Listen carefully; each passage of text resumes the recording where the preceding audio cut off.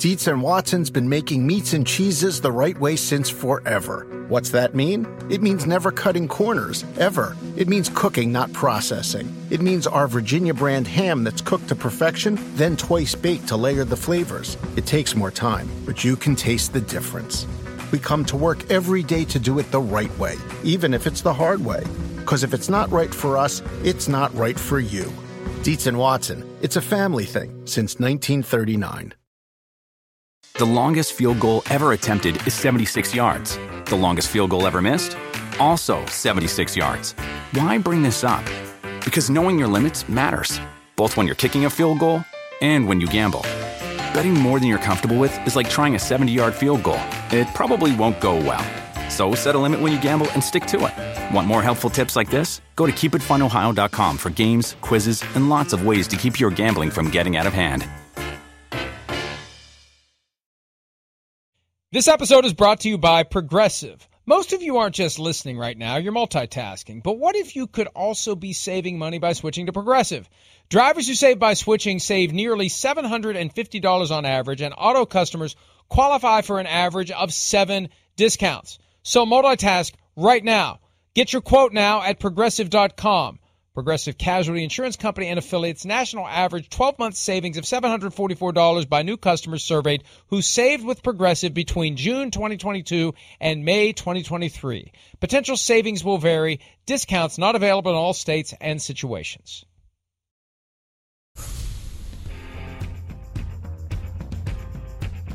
Sean Payton is doing an excellent job of generating interest and creating leverage. That was an item written yesterday by a certain hack who spews out, I don't know, 6, 7, 8, 9, 10 or more items per day. But that was one that occurred to me yesterday, Shireen, after I saw the news that the Cardinals had received permission to speak to Sean Payton. That was something I was told Saturday night. It surprised me when I heard it because it accurately predicted that Arizona would have an opening. Now the Texans have also secured permission to speak to Sean Payton.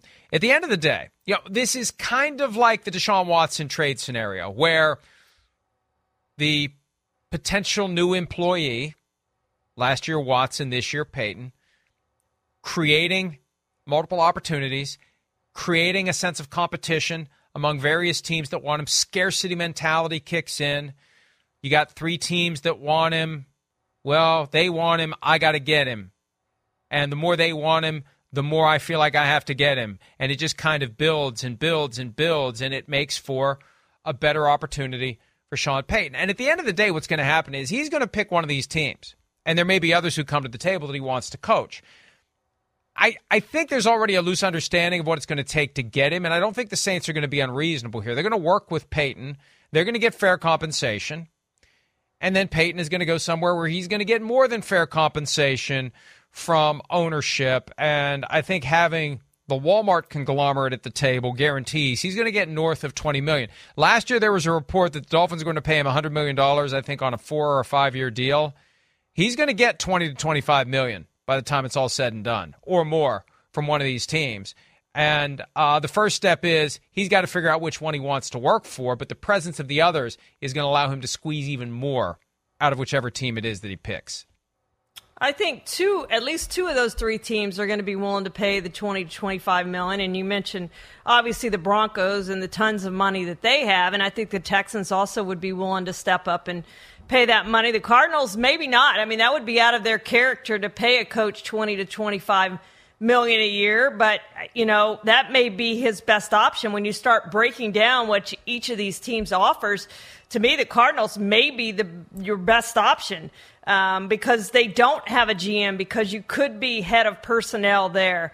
Now, no coach has ever lasted more than 6 years as the head coach, but I don't know that Sean Payton would care about being there more than 6 years either. And you have Adrian Wilson and Quentin Harris in the front office who are rising stars who are up for interviews for a lot of these teams. And, maybe you could work with them and be your own GM, sort of the de facto GM, bring in Jeff Ireland, who he's long worked with, to help him there. And I just think the Cardinals may be the best option. Are they going to be willing to pay the money? I don't know that, Mike. To me, that's the big question with the Cardinals. But obviously, all three of them are willing to give up the draft picks because, as you said, they have an understanding of what the Saints are going to be looking for. Maybe not a done deal on what the Saints are going to be looking for, but they have a good idea, and they're obviously willing to give that up.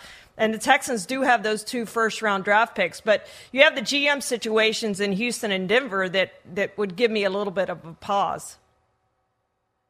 Peyton's ultimate hammer, if the Saints try to drive too hard of a bargain, is to say, fine, I'll show up tomorrow and resume coaching the Saints. That's his leverage if push comes to shove. But his relationship is so strong with Mickey Loomis that I think they'll work it out. They'll be cooperative. They understand he's moved on, and anything they get is a bonus. As it relates to Arizona, I got a trivia question for you. Since you do know that no coach has lasted there longer than 6 years, who are the 2 coaches that coached the Cardinals for 6 seasons? Do you know?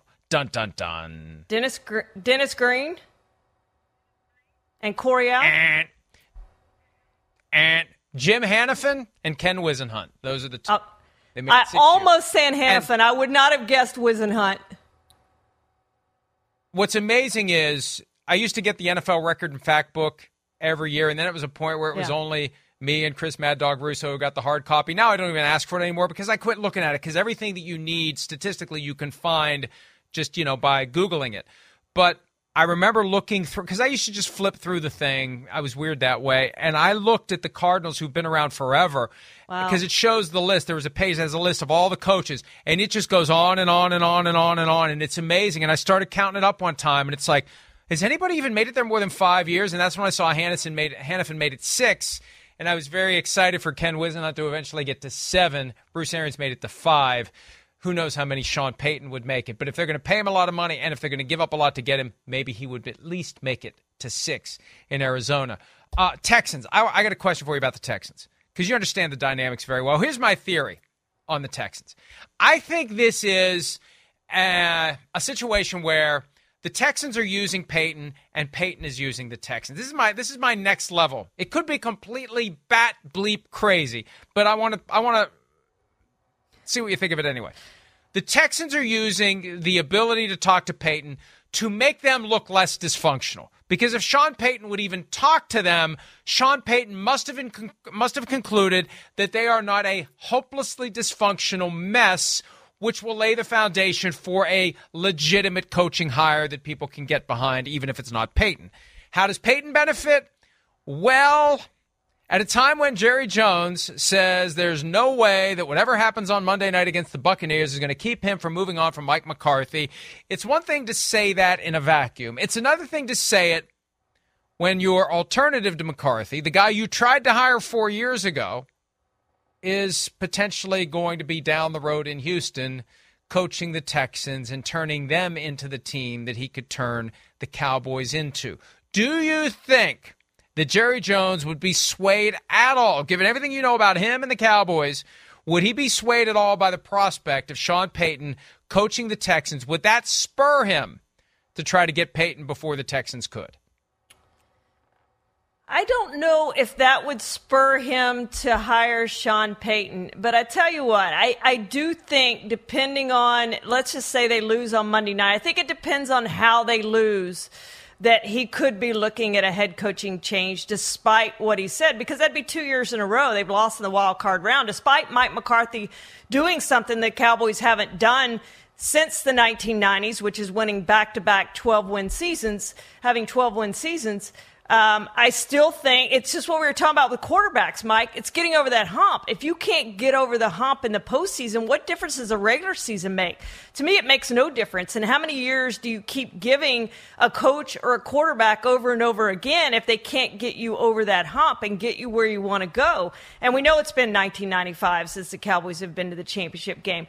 So I do think they will consider, if they lose badly on Monday night, having lost to San Francisco last year at home, the only home playoff team to lose, I certainly think Jerry will give it consideration, and it depends on how they lose as well. But I've always said I thought Dan Quinn would be the next head coach. But what if they go out there again and stink it up on offense, and Dak continues to do what Dak has done, which is throw interceptions? to me, then you've got to maybe consider an offensive guy, or at least consider moving on from your offensive coordinator and figuring out something different. I mean, you've got to do something different. If you lose twice in a row, being the favorite in the wild card round, to me, you have to do you have to do something different going forward. And maybe that is Sean Payton. I don't know. But I agree with your premise that it does make the Texans look better. And we do think of them differently if they talk to Sean Payton rather than talking to Josh McCown and David Culley and, all these guys that they've talked to in the past. I do think it makes you look at them a little bit different as Sean Payton's willing to talk to them. And look, I firmly believe that if the Cowboys lose as a result of something that can be traced back to a coaching failure again, because last year's fateful play, the quarterback draw that wasn't sufficiently planned by Mike McCarthy to account for the fact that the umpire had to teleport through the quarterback in the center to touch the ball and allow it to be spiked to give them one last shot at the end zone. There's no guarantee they would have even been remotely close at scoring that touchdown, but their supposedly well-planned opportunity was short-circuited by not accounting for the fact that the umpire had to get through Dak Prescott and the center to touch the ball. That's a failure of coaching. That's a lack of attention to detail, and we know Sean Payton is very buttoned up on those details. And this is the speak now or forever hold your peace moment, I think, for Jerry Jones. If you're ever going to hire Sean Payton, it's in this cycle, because it sure looks like he's going to find one of these teams. And, hey, we're only 4 days into the offseason. There are 5 vacancies. The Panthers and the Colts have yet to become connected to Sean Payton. Payton said on Fox Sunday that no team is off the table, including the Panthers. Who's to say there won't be another vacancy, Shireen? I feel I feel bad even broaching this subject. I talked about it yesterday. If the Chargers lose in ugly fashion, if they lose as a result of a coaching failure, some of the big names out there want that job. And surely ownership is aware of it. Now, are you going to make the major payment if you're Dean Spanos? But boy, what an opportunity. At a time when Sean McVay is slinking away from the Rams because they're looking at a multi-year rebuild, you could bring in a high-end coach to work with Justin Herbert and take over that market. Maybe money well spent if you're Dean Spanos and the LA Chargers. But Brandon Staley can end that talk conclusively. He probably thought he ended it by getting to the playoffs. It's still there. If he wins on Saturday night on NBC with Al Michaels and Tony Dungy on the call, then maybe it ends that talk once and for all. All right, let's go ahead and take a break. When we return, we're going to do a little super wild card, weekend preview with a segment called Take Your Pick. We'll do that next here on PFT Live.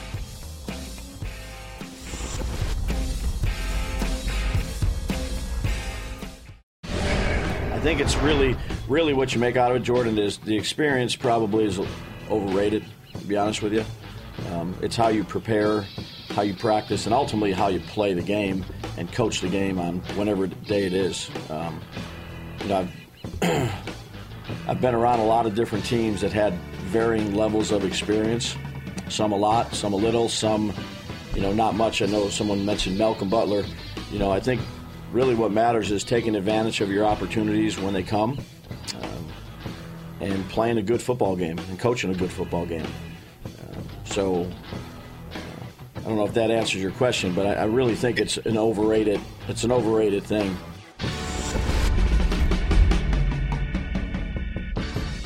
Brian Daboll, coach of the New York Giants, on playoff experience being overrated. It's easy to say that when your team largely has none whatsoever. First-year head coach, quarterback who's never played a playoff game, running back who's never played a playoff game.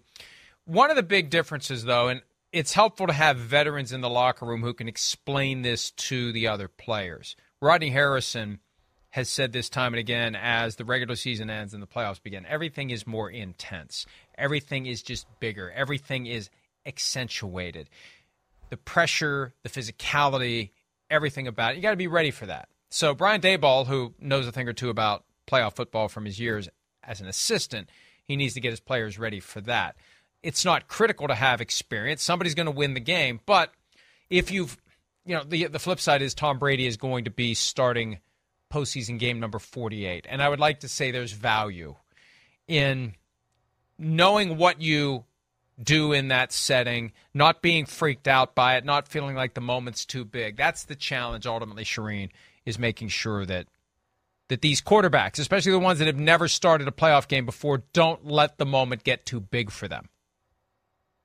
God, we have so many guys starting their first playoff game, Mike. The list is unbelievable, and it's probably, I would think, the most that we've probably had in the wild card round of young guys. And we know the records of rookie quarterbacks starting playoff games is not very good, and none have won a Super Bowl. We know that. So it is interesting because I do think experience plays a part, especially at the quarterback position once you get to the postseason. But I'm with Brian Daboll that overall on your team, I don't know that you necessarily need that as a team. He has 17 of his 53 players who have playoff experience. 5 have been to the Super Bowl. But I do think you need some of those guys on your team. We look at what Von Miller did for the Rams last year when he joined the team. He had won a Super Bowl with the Broncos. He knew what it took to get there. And I do think you need a player like that on your team who's been there, who's done it, who's won it, who could say, this is what we need to do. This is how we get here. This is how we act. This is how we practice. This is what we do during the week. Yeah, and that leads us to our first topic of Take Your Pick. The quarterback making his first playoff start that you trust the most. And they are Brock Purdy, the PFT Offensive Rookie of the Year, Geno Smith, who may have been the comeback player of the year, but Shireen decided to go in a different direction because coming back from sucking, as Shireen would say, is not sufficient comeback to win the award. Daniel Jones, Justin Herbert, Trevor Lawrence. So 5 in all. Also, Skylar Thompson and Tyler Huntley. That takes it all the way. Good Lord. Yeah. That's half the field for crying out loud. Okay, which one making his first start this weekend do you trust the most? Well, I think you have to go with Brock Purdy, Mike, simply because he has the best team around him. The 49ers have won 10 in a row. He's never lost a game. So I'm going with him for obvious reasons. I just think he's played really well. I think he has a chance to do something that no rookie quarterback has ever done. And he certainly has a chance to get to the championship game where the likes of Sanchez, Flacco, Roethlisberger, Sean King, Pat Hayden, and Dieter Brock have gotten as rookies. I don't think there's any question that they'll be favored to do that and maybe take that next step and get to the Super Bowl. But Brock Purdy, to me, is the easy answer, even though Geno Smith of that group is the Pro Bowler out of that group. Well, Justin Herbert, too. But I'm going to say Brock Purdy simply because I like the team. I just think they're good. I trust Brock Purdy if the machine runs the way it's supposed to. Now, if you get into a situation where you're down 4 points in the final 2 minutes and you got to get down the field and score, so you got to throw, I don't know that I'd trust Purdy because I haven't seen him do it. I've seen Justin Herbert do it, even though the game didn't work out for them. Remember that last game of the regular season, 2021? Justin Herbert converting all those fourth downs, kind of maturing before our eyes. I trust him because we've seen how he plays in the moments where the season is hanging in the balance. Even though the team around him didn't deliver, I trust him to deliver in those moments, and maybe he can elevate the Chargers to a victory over the Jaguars. That would be my thought. The one thing I worry about with him, though, Mike, is if he doesn't have Mike Williams, who hasn't practiced this week, just that receiving core not being quite at the level, because we did see him struggle some this year when he didn't have Keenan Allen and Mike Williams. Yeah, absolutely. And Mike Williams injured in that meaningless game against the Broncos. We'll see whether or not he's even available. All right, wild card underdog, your most confident will pull off the upset. And we know they happen. Good luck picking the ones that actually will occur. But we've got some big underdogs, and we've got the spread as small as the Jaguars, 2-point home underdogs against the LA Chargers. Which underdog are you most confident will pull off the win? I went back and forth between the Jaguars and the Buccaneers, but I think I'm going to go with the Jags simply because they're at home. They've won 5 in a row. They killed the Chargers on September 25th. So I think I'm going to lean toward the Jaguars over the Buccaneers, even though they're also at home. But I think both of those teams, of all the teams in the postseason, I think those two teams have the best shot at pulling off the first round upset. I neglected to mention the Buccaneers are also 2.5-point home underdogs. I'll take the Buccaneers. I think the Buccaneers are winning that game. I would give 2.5 points. I think on grass, a point that Jason Garrett has made about the Cowboys, yep. They don't perform Great as well point. on grass. This is Tom Brady's 48th playoff game.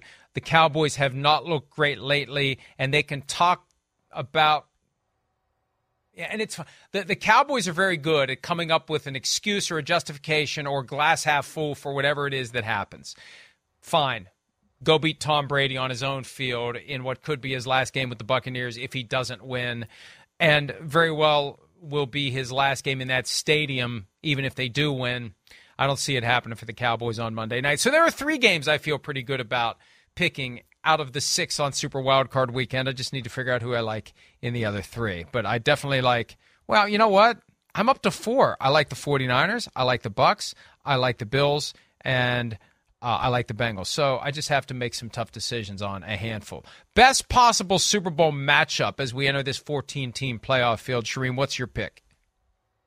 Well, Mike, before the season, we always make our preseason predictions. And I picked, as did Josh Alper, the only 2 people who picked it, an Eagles-Bills Super Bowl. So, of course, I would have bragging rights along with Josh for the rest of the year. So that's the only reason I'm looking forward to that. Nobody cares. I care. Nobody cares about your fantasy team or your preseason predictions. Yes. But you know what, Mike? I would be Chiefs. happy with any.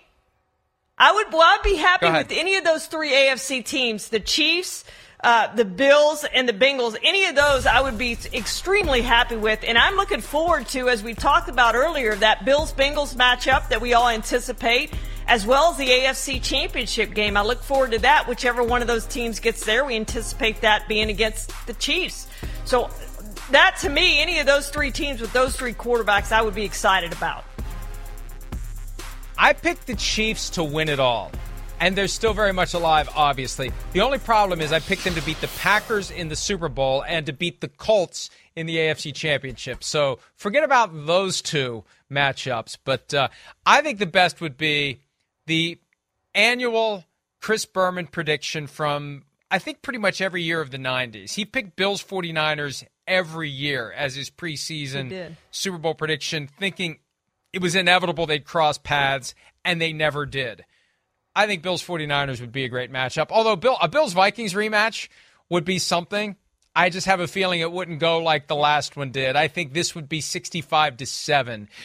What's waiting for the Vikings eventually and inevitably is the kind of ass kicking they took against the Cowboys, the Packers, and to a lesser extent the Lions. It was a closer game, but it still felt like they got their butt kicked all over the place, and the Eagles. I just feel like at some point, Wild Card Divisional Conference Championship Super Bowl, there's going to be a massive blowout of the Vikings. And fittingly, they wear purple just like TCU does. And we saw what happened to them on Monday night. All right, let's go ahead and take a break. When we return, the 49ers and the Seahawks meet for a 3rd time. You love it. Meet for a 3rd time this season. Will the Seahawks finally get a victory over their arch rivals? We'll get you ready for that game next here on PFT Live.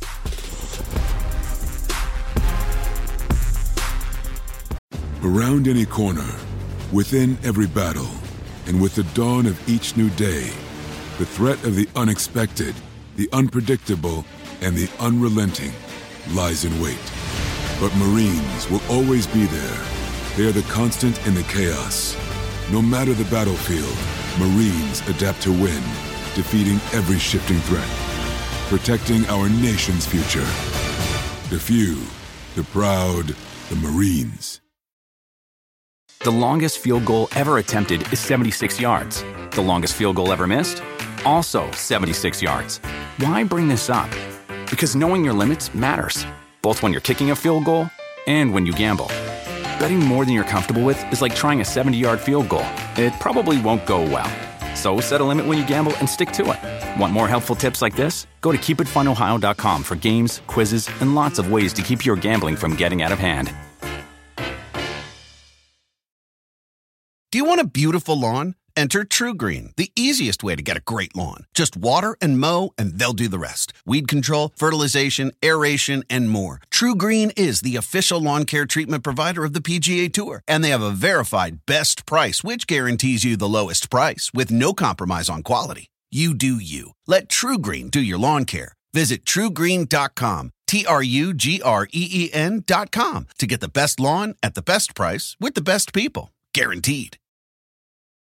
So I think it's important for us to make a statement here. Our philosophy really is what it is. That's about competing. And yeah, we're faced with some challenges, but all we see is what's going to go the right way, what's going to happen for us. We look at this just like every other year. We're trying to build a championship freaking football team right now. There's no future we'll do it somewhere down the road. We don't think like that. We've never thought like that. And we're not going to think like that now. So in what I'm sharing with you, that's who we are.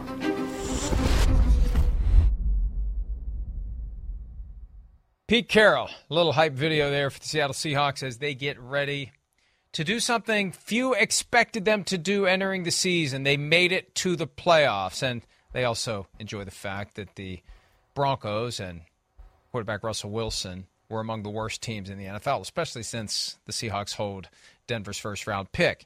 Here we go, though. Round 3. The Seahawks have not fared well against the 49ers this year. They are 9.5-point underdogs. It's moved a little bit in Seattle's direction. It was 10 at one point. I think the formula is simple. Executing it, Shireen, is a different story. But the Seahawks need to sell out and stop the run and force Brock Purdy to beat them. Let's see if Brock Purdy can step up in the moment. And if he does, oh well, it was fun while it lasted. If he doesn't, that's the only way the Seahawks have a chance to get past the 49ers and pull off what would be a tremendous upset if the Seahawks can swing it. Well, one of us, like last year, you picked the Bengals not to make the postseason. I picked the Seahawks not to make the postseason and thought they'd be, I think I said, one of the worst teams in the NFL this season. That, of course, did not happen thanks to Pro Bowler Geno Smith, who in his 10th year will make his first playoff start. So they've already exceeded, obviously, my expectation.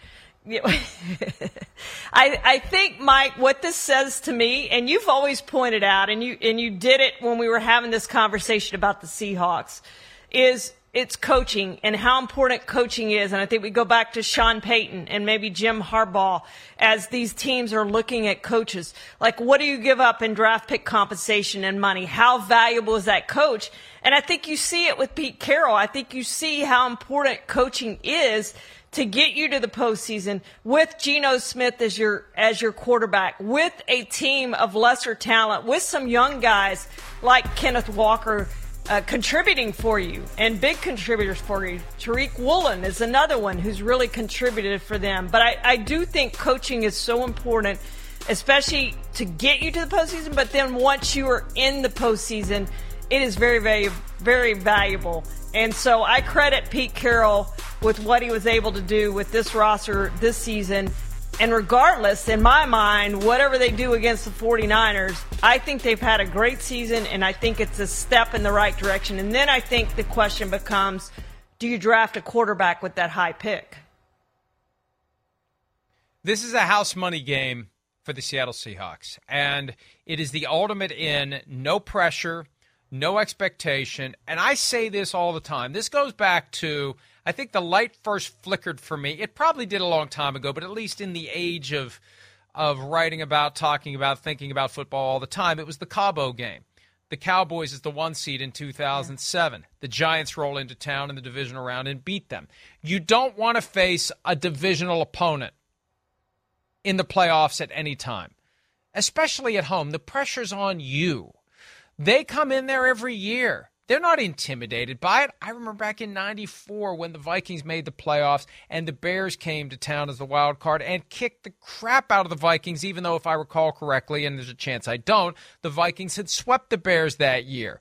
So you just don't want that. And we've seen it time and again. They say it's hard to beat a team 3 times in the same year. Well, those first 2 games don't matter. What matters is the playoffs, and the first 2 games are pretty damn instructive on how much better one team is than the other. But in 60 minutes of football on one afternoon with everything riding on it, that's the challenge. 49ers had a special season. That special season is going to be put on the line on Saturday against a team that gives no Fs about it and would love. It's just like what happened Sunday night. The Lions went in and derailed the Packers' playoff chance, and they loved it. The Seahawks would love nothing more, because they know they're not making it to the Super Bowl. They'd love nothing more than to derail the 49ers. That's the icing on the cake. That's another team like the Lions that will be happy with the outcome of the season, even if they don't win the Super Bowl, if the Seahawks can pull off this victory. I don't think they physically are capable of doing it from a talent standpoint, but coaching matters, as you said. And if they can slow down the run just enough to make Brock Purdy have to win the game, that's where they're going to have an opportunity to maybe keep it close, and who knows, maybe get lucky and steal it. What a lightning bolt that would be, because that's the first game of the Super Wild Card round. And if the Seahawks would take them out, holy crap. And you know what else it does? My son and I have been debating this, because he doesn't want me to think about any future matchups for the Vikings. He just wants to worry about the Vikings beating the Giants. He's all in, but he's nervous about the Giants. That's all. That's what the only focus should be. Don't talk about any other games. I'll tell you this.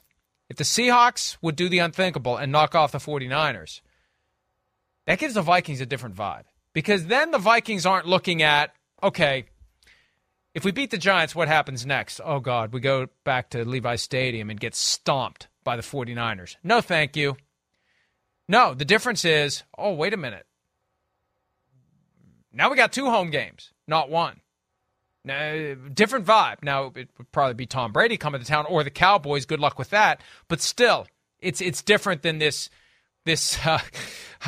tall task of going back to San Francisco and having what happened 3 years ago. So it's a great game to have right out of the gates. And yes, it's easy to say the 49ers are the better team, and they are. But that doesn't mean the Seahawks have no chance to win. I'd put it at about 20%. And you know what? If I'm picking up 1 out of 5 cards, I don't feel that bad about my shot at picking up the right card. I think 1 in 5 is manageable, and maybe the Seahawks do get lucky, Shireen. Well, Mike, I meant to look this up, but I meant to ask the NFL this question. Every single matchup we have this weekend, these teams played in the regular season. Some of them are division opponents, as this game is, and others are just they played in the regular season. So it's pretty interesting that all these teams have played in the regular season, so they won't be new matchups for this year. But the Seahawks have struggled against the 40 in the 2 games. Their big players have struggled. Geno Smith in the 2 games against the 49ers, 1 touchdown, 1 interception, and took 5 sacks. The only touchdown they scored in those 2 games, offensive touchdown, they scored in those 2 games, came late in the fourth quarter of that second game, so last month. So they have struggled against the 49ers, but when you have a team like that, Mike, that has this knowledge that they've struggled against the 49ers in 2 games this year, they're going to be loose, and they are going to be aggressive, and they're going to do things that you wouldn't normally probably see a playoff team do. They're probably going to go for it some on fourth down, maybe more than they otherwise would, in different positions on the field than they otherwise would, and you're probably going to see some trick plays. They know it's going to take something special to win. They can't just go out and play their normal game and expect to win the 49ers. So I think you're going to see some things from the Seahawks team, Mike, that we haven't seen all year. And, you know, I was having that conversation with someone recently, and I can't remember who or when or where, but that weird little hook and lateral play that we saw from the Lions, what the hell was that? Like, do they do that if they're playing for a playoff spot, right? They were playing nothing to lose. And that's the thing, nothing to lose and willing to go for it on fourth down and pull out all the stops and really put the pressure on the other team. We've seen it. We've seen the better team lose these playoff games when we least expect it, and it could be dangerous for the San Francisco 49ers. All right, Saturday night on NBC, Chargers at the Jaguars. Again, the Chargers 2-point favorites, Jaguars underdogs at home. Back in week 3, the Jaguars beat the Chargers 38-10.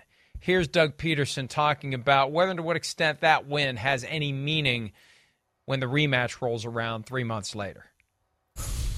I mean, that's a long time ago. I mean, you know, there's some new faces on their side. There's some new faces on our side. And, you know, schematically probably both the same, you know, with us and with them.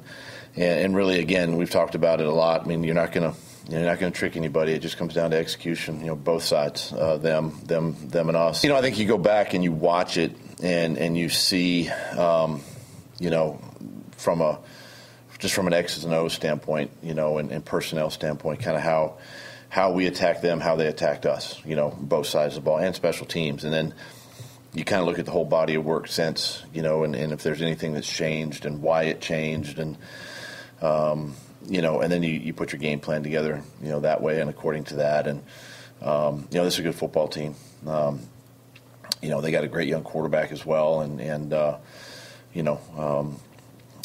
know they'll be ready to go. They're looking forward to this opportunity just like we are. One of the realities of all of these games being continuations of regular season games, it does raise the stakes when it comes to breaking down the film of round one or round two, as the case may be, and understanding what happened. It's almost like a continuation after an extended halftime. What did they do to us? What did we do to them? What worked? What didn't work? Where do we change? Do we zig where they zag? How do we make it all work? How do we make it all happen? It's fascinating, frankly, as to what could happen this time around. Even though we're looking at an extended period of time between games, the film is the film. And as Peterson said, what they did is what they did, what we did is what we did, and that's the foundation for crafting the game plans for the rematch. I think it does create wrinkles and issues, and I also think the team that won it so easily the first time around, there is a different, it's like, if it doesn't start off that way, if it doesn't go as easily, it's just a different vibe and different challenges and adversities to overcome for the team that won so easily the first time around if it's not so easy the second time around. I'll tell you one thing that worries me about the Jaguars, Mike, is Trevor Lawrence has not played well in the last three games. This is a team over the last three games that's averaging 17.7 points a game. And you go back to the fourth quarter of that game against the Titans, Josh Allen saved them with that fumble return. They had 222 total yards, -1 yards in the fourth quarter. So despite this 6-1 run that they're on right now, I do think that's a little bit of a concern for them. And they've got to figure out offensively really how to get this thing going, because we just talked about you can win some of these games in the regular season without your quarterback playing really well. I don't think you can win these games in the postseason if your quarterback isn't playing really well. He's going to have to make some plays. These games are too tight, too close. You talked about being down 4 late in the fourth quarter. Jaguars are going to be in that situation, and Trevor Lawrence is going to have to make some plays, and if he doesn't, they're not going to win, and if he does, they probably are going to win. It's the same on the other side with Justin Herbert, but I think Justin Herbert is playing far better right now than Trevor Lawrence is. Couple of NFC games to discuss that we haven't really delved into yet, including a rematch from a Christmas Eve whiteout in Minnesota that was won with a 61-yard field goal. Will the Giants take full advantage of their opportunity at a little revenge? We'll discuss that when PFT Live continues right after this.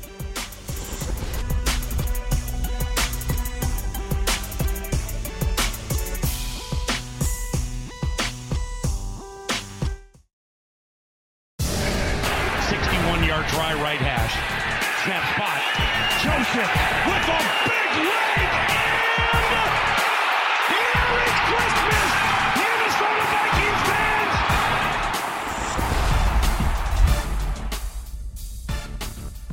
That was something. Christmas Eve. 61-yarder at the buzzer for Greg Joseph to win the game. They otherwise were headed to overtime. Back and forth, exciting game. Vikings up 10-0, blew the lead, fell behind, came from behind in the fourth quarter like they always do. One of the 11 one-score games that they were involved in and that they won in 2022. This time around, the Vikings are 3-point favorites. And there's a lot of people that think the Giants are going to win. A lot of people. And it's not a shock because the Vikings have that whiff of fraud. And there's no time better to expose fraud than in the playoffs. And also with that dynamic of the ass kicking is coming. I don't know. I still think the Vikings find a way to win, although I do believe the ass kicking is coming. But the Giants already proved that even without any big name receivers to speak of, because the Vikings don't have a great secondary, so it doesn't matter. But they can get it done. They can move the ball, and they can slow the Vikings offense down just enough to keep things close and keep things interesting. And I think they'll do it again on Sunday afternoon. And if it comes down to a close game, Mike, I'm certainly putting my money on the Vikings, considering how they've done coming back in games and winning close games and all the things that they've done in that area this year. And I think that's going to bode well for them in this game, because I do think it's going to be a close game and come down to the end. And they face that all year long. So I do think there's something to be said for that. Now, Kirk Cousins, we go back to how long do you stick with your quarterback if he doesn't get it done? 1-3 in the postseason. So to me, a lot of pressure on Kirk Cousins in this game to prove that he can win in the postseason and get it done. And I don't mean just this game, if you win one game at home, but I mean the Vikings feel like they're good enough to go to the Super Bowl. So it's time for him to get this thing done, Mike, and a lot of pressure, I think, on him this season, this postseason. Oh, absolutely. I mean, this is his first home playoff game in 5 years with the Vikings. They've only made it to the postseason one other year. They won in New Orleans somehow in the wild card round in 2019 and then were destroyed. Although it was close. Funny, I like the graphic. It was close in the first half. It got away from the Vikings in the second half when the 49ers switched to exclusive run game.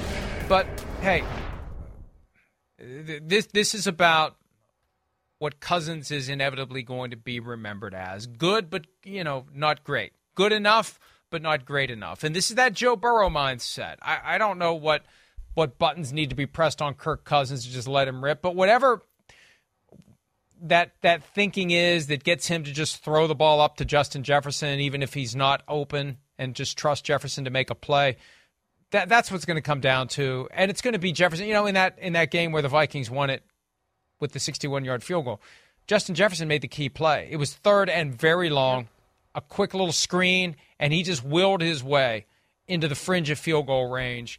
If the Vikings are going to win this game, yes, Kirk Cousins needs to deliver, but they also need to get a big day out of Justin Jefferson. He's their key player offensively, and he's the guy that's going to make Kirk Cousins look a lot better if he's having a big day, Shireen. Well, 12 catches, 133 yards, and a touchdown the last time. And Fabian Moreau and Darnay Holmes were just completely overmatched. So the Giants are going to have to do something different with him. Now, Xavier McKinney didn't play in that game, so he's probably going to help when he comes back this week. So that'll be a little bit different. But he absolutely torched them, as he did many teams this season. But they have to figure out, and I think that will help the Giants, having played Justin Jefferson early this season, to figure out that we can't do the same thing we did last time. We have to play him differently. So I do think from that respect, it does help them in figuring out how to stop them. It's still not going to be easy, but they have to do something different than what they did the last time. One of the things that flowed from the Vikings' most recent loss, the 41-17 defeat at Lambeau Field, the idea that they need to remain committed to moving Justin Jefferson around, because one of the issues in that game, they didn't move him around. And that was the whole idea of the Kevin O'Connell offense, like Cooper Kupp. Move him around, create opportunities for him to get open by not having him in the same place all the time. So at some point in this postseason, the Vikings are going to need that from Justin Jefferson and from the offense, and they may need it as soon as Sunday. Monday night, the second annual Monday Night Football Super Wildcard game. Cowboys-Bucks this time around. Again, the Cowboys are favorite. I still don't know why. How concerned are you, Shireen, by the fact that the Cowboys looked so bad in a game that they didn't know was meaningless? They went into that game thinking we still have a chance of being the 1 seed. They looked awful in that game, losing 26-6 to the Commanders. They looked disinterested, Mike, like they didn't want to be there. And maybe that was the mindset of, well, the Eagles are going to win anyway. Jalen Hurts is back, and you can't go onto the field thinking things like that. You go onto the field thinking, we're going to win this game and we're going to do what we have to do. But they look terrible, and it's probably their worst performance of the season. They didn't play very well at home against the Texans either. There's a couple concerning games in there, but to end the season on that, to me, leaves you completely concerned going into Tampa, a team they lost in week 1 to Tom Brady. And we know his record, 35-12 in the postseason. And the last 11 postseasons, Mike, Tom Brady has played. Only once has he been one and done. And, of course, that was his final season in New England when they lost to the Titans. And that came right down to the end as well. So, yeah, I think the Cowboys right now, I'm not going to be at all surprised if they go in there and lose and are one and done. Not at all. Brady made the comment this week he thinks that the Buccaneers will be as healthy as they've been all season on Monday night. And look, there have been a couple of occasions this year when the Buccaneers were in prime time. Thursday night game against the Ravens and the Monday night game against the Saints. Down in the fourth quarter by multiple scores. There's an urgency, there's a vibe, there's just something that comes over Brady that feels like the clock physically turns back 5, 7, 10 years. And, the no-huddle offense when they need it is so effective. You can't use it all game long because it would put way too much pressure on your defense if you have quick drives, whether the drives result in a touchdown or whether they're 3 and out. Your defense is back on the field way too soon. But, boy, late in the game, they can kick that in, and Tom Brady looks like the guy he's always been. And I know that for long stretches of a game, he will look like not the guy that he's always been, but I cannot. I don't care that he's 45. I don't care that at times he's been ordinary. He's got himself, Shireen, in a spot where everything they want is in front of them. And oh, by the way, when they won the Super Bowl, they were the 5 seed. This year, they're the 4 seed. And they're healthy. And everyone, he's tried that crap before. No one believes in us. I remember when they beat the Chargers the last year they won the Super Bowl in the divisional round. He said to Tracy Wolfson on the field, nobody believed in us. I mean, bullcrap, Tom. Everybody believed in you. Where are you getting that from? Well, this year, he can say nobody believes in us, and he needs to look no farther than the fact that his team is a 2.5-point underdog at home against a team they beat 19-3 in Week 1. We need to take a break. When we return, we're going to draft the most important non-quarterbacks heading into Super Wildcard round. We'll do that next year on PFT Live.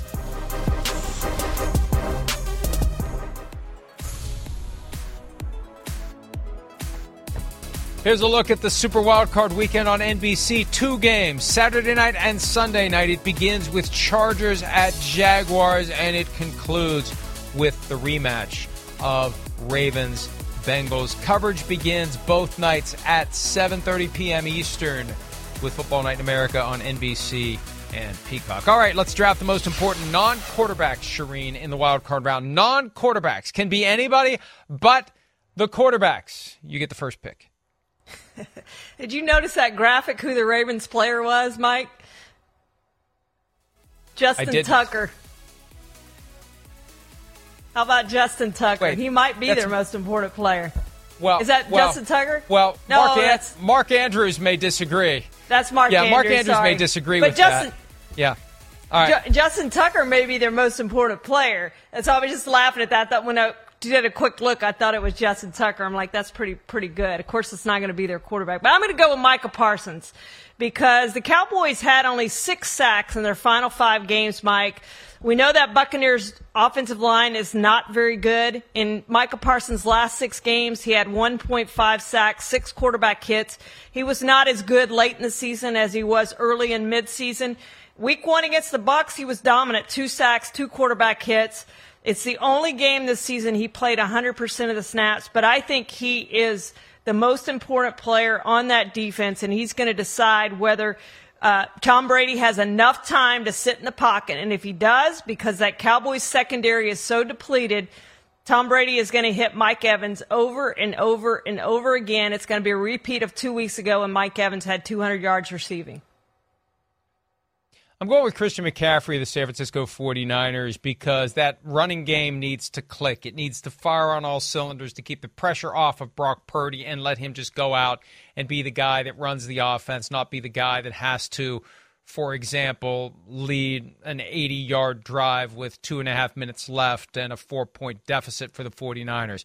McCaffrey has been great for them. It was a huge risk to give up a second-round, third-round, fourth-round, fifth-round pick, but he has played better and better, and the 49ers make easy work of the Seahawks if he has a big game. If he doesn't, the Seahawks may make that game interesting, Shireen. Yeah, they sure might, Mike, and he is the key to them, which is why he was our comeback player of the year. A guy for this on the other side of the ball for the Seahawks who needs to get it done is DK Metcalf. Last 2 games, 4 catches, 43 yards. He didn't score in his last 4 regular season games, And he struggled against the 49ers in the 2 games this season. 4 catches for 35 yards, 7 catches for 55 yards. They need him to have a really big game, Mike, to have a chance to keep up with that 49ers offense. If Christian McCaffrey's going to have a big game, I think DK Metcalf has to have a big game. You know, we talked about Justin Jefferson already, and I think it goes without saying he's critical to anything the Vikings do in any game. I'm going to stay with that game, though, and I'm going to talk about Saquon Barkley. He had the touchdown that tied the game with the 2-point conversion. I believe it took a 2-point conversion to tie it late on Christmas Eve. And you could just tell he had a vibe. He had an attitude. He had a belief. And I think that tangible contribution on the field, the intangible sideline presence, lifting the team, getting the team to believe that it can pull off the victory, and Saquon Barkley playing still for a second contract, I think he becomes a critical piece to any hope the Giants may have to upsetting the Vikings and advancing to the divisional round. We're going to advance to the final segment of the program. We'll do round 3 of our draft of the most important non-quarterbacks in the Super Wildcard round when PFT Live concludes right after this.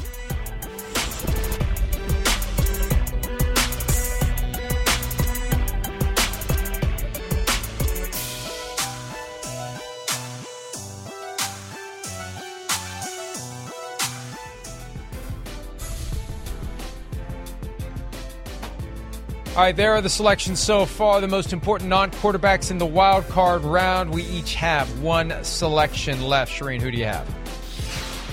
Well, I'm going to go with the offensive line, and that's Bengals right guard Max Sharping. And the reason is, Mike, you remember last season in the postseason, Joe Burrow, 19 sacks in 4 postseason games, 9 against the Titans, 7 against the Rams in the Super Bowl. And we all said, and they said, we've got to rebuild that offensive line. They did that in the offseason, and they had it for 15 games. And then Lyle Collins, the right tackle, goes out a couple games ago with a torn ACL.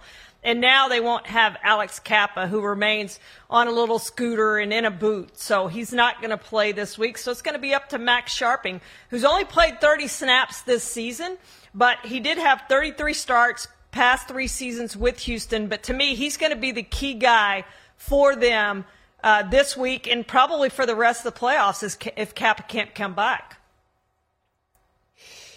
That's a great call. And look, whenever you've got an injury at a key spot, somebody's got to step up. So even though I don't expect the Dolphins to win the game, if the Dolphins are going to have any chance to pull off one of the biggest upsets ever, it will be with the heroics of a player who has beaten the Bills each of the last 2 years in the postseason.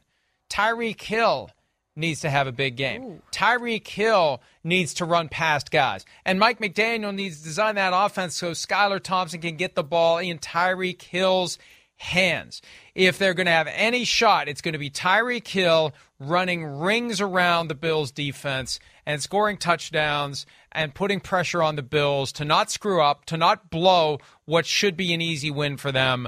Tyreek Hill, again, I don't think it's even enough if he has a huge game, but he knows what playoff football is about. He knows what it takes to beat the Bills. He doesn't have Patrick Mahomes, but he still has a high degree of skill, and I think it makes him a critical component of any chance the Dolphins have to win this game. I still don't think they have much of a chance, but if they win the game, Shireen, it's going to be because Tyreek Hill went off and then some. Oh, absolutely, Mike, and they put him back on a punt return last week, so he can do that part of the game too. So if he has a big game, I think they've got a chance to stick with him, and I don't think they have much of a chance. But they need to get that through Skylar Thompson's head this week. Throw it up to those 2 receivers, Jalen Waddle and Tyreek Hill, and let them make plays, Mike, because they can make plays, and that is your only way that you're going to keep up with the Bills. And who knows? That's the thing. When we get to Monday, I doubt that we will be talking about 5 favorites winning. Of course, Monday night will be the last of the 6 games. When we get to Tuesday, I don't think we'll be talking about 6 favorites winning. I already believe the Bucs are going to win. I think that there will be some unpredictability. There will be something crazy that happens. There always is. And that's why we love the playoffs, and that's why we love talking about it. And Shireen, thanks again for getting up early. We'll see you back here tomorrow with 2 more hours of PFT Live to wrap up the week before the Super Wild Card round. Have a great day.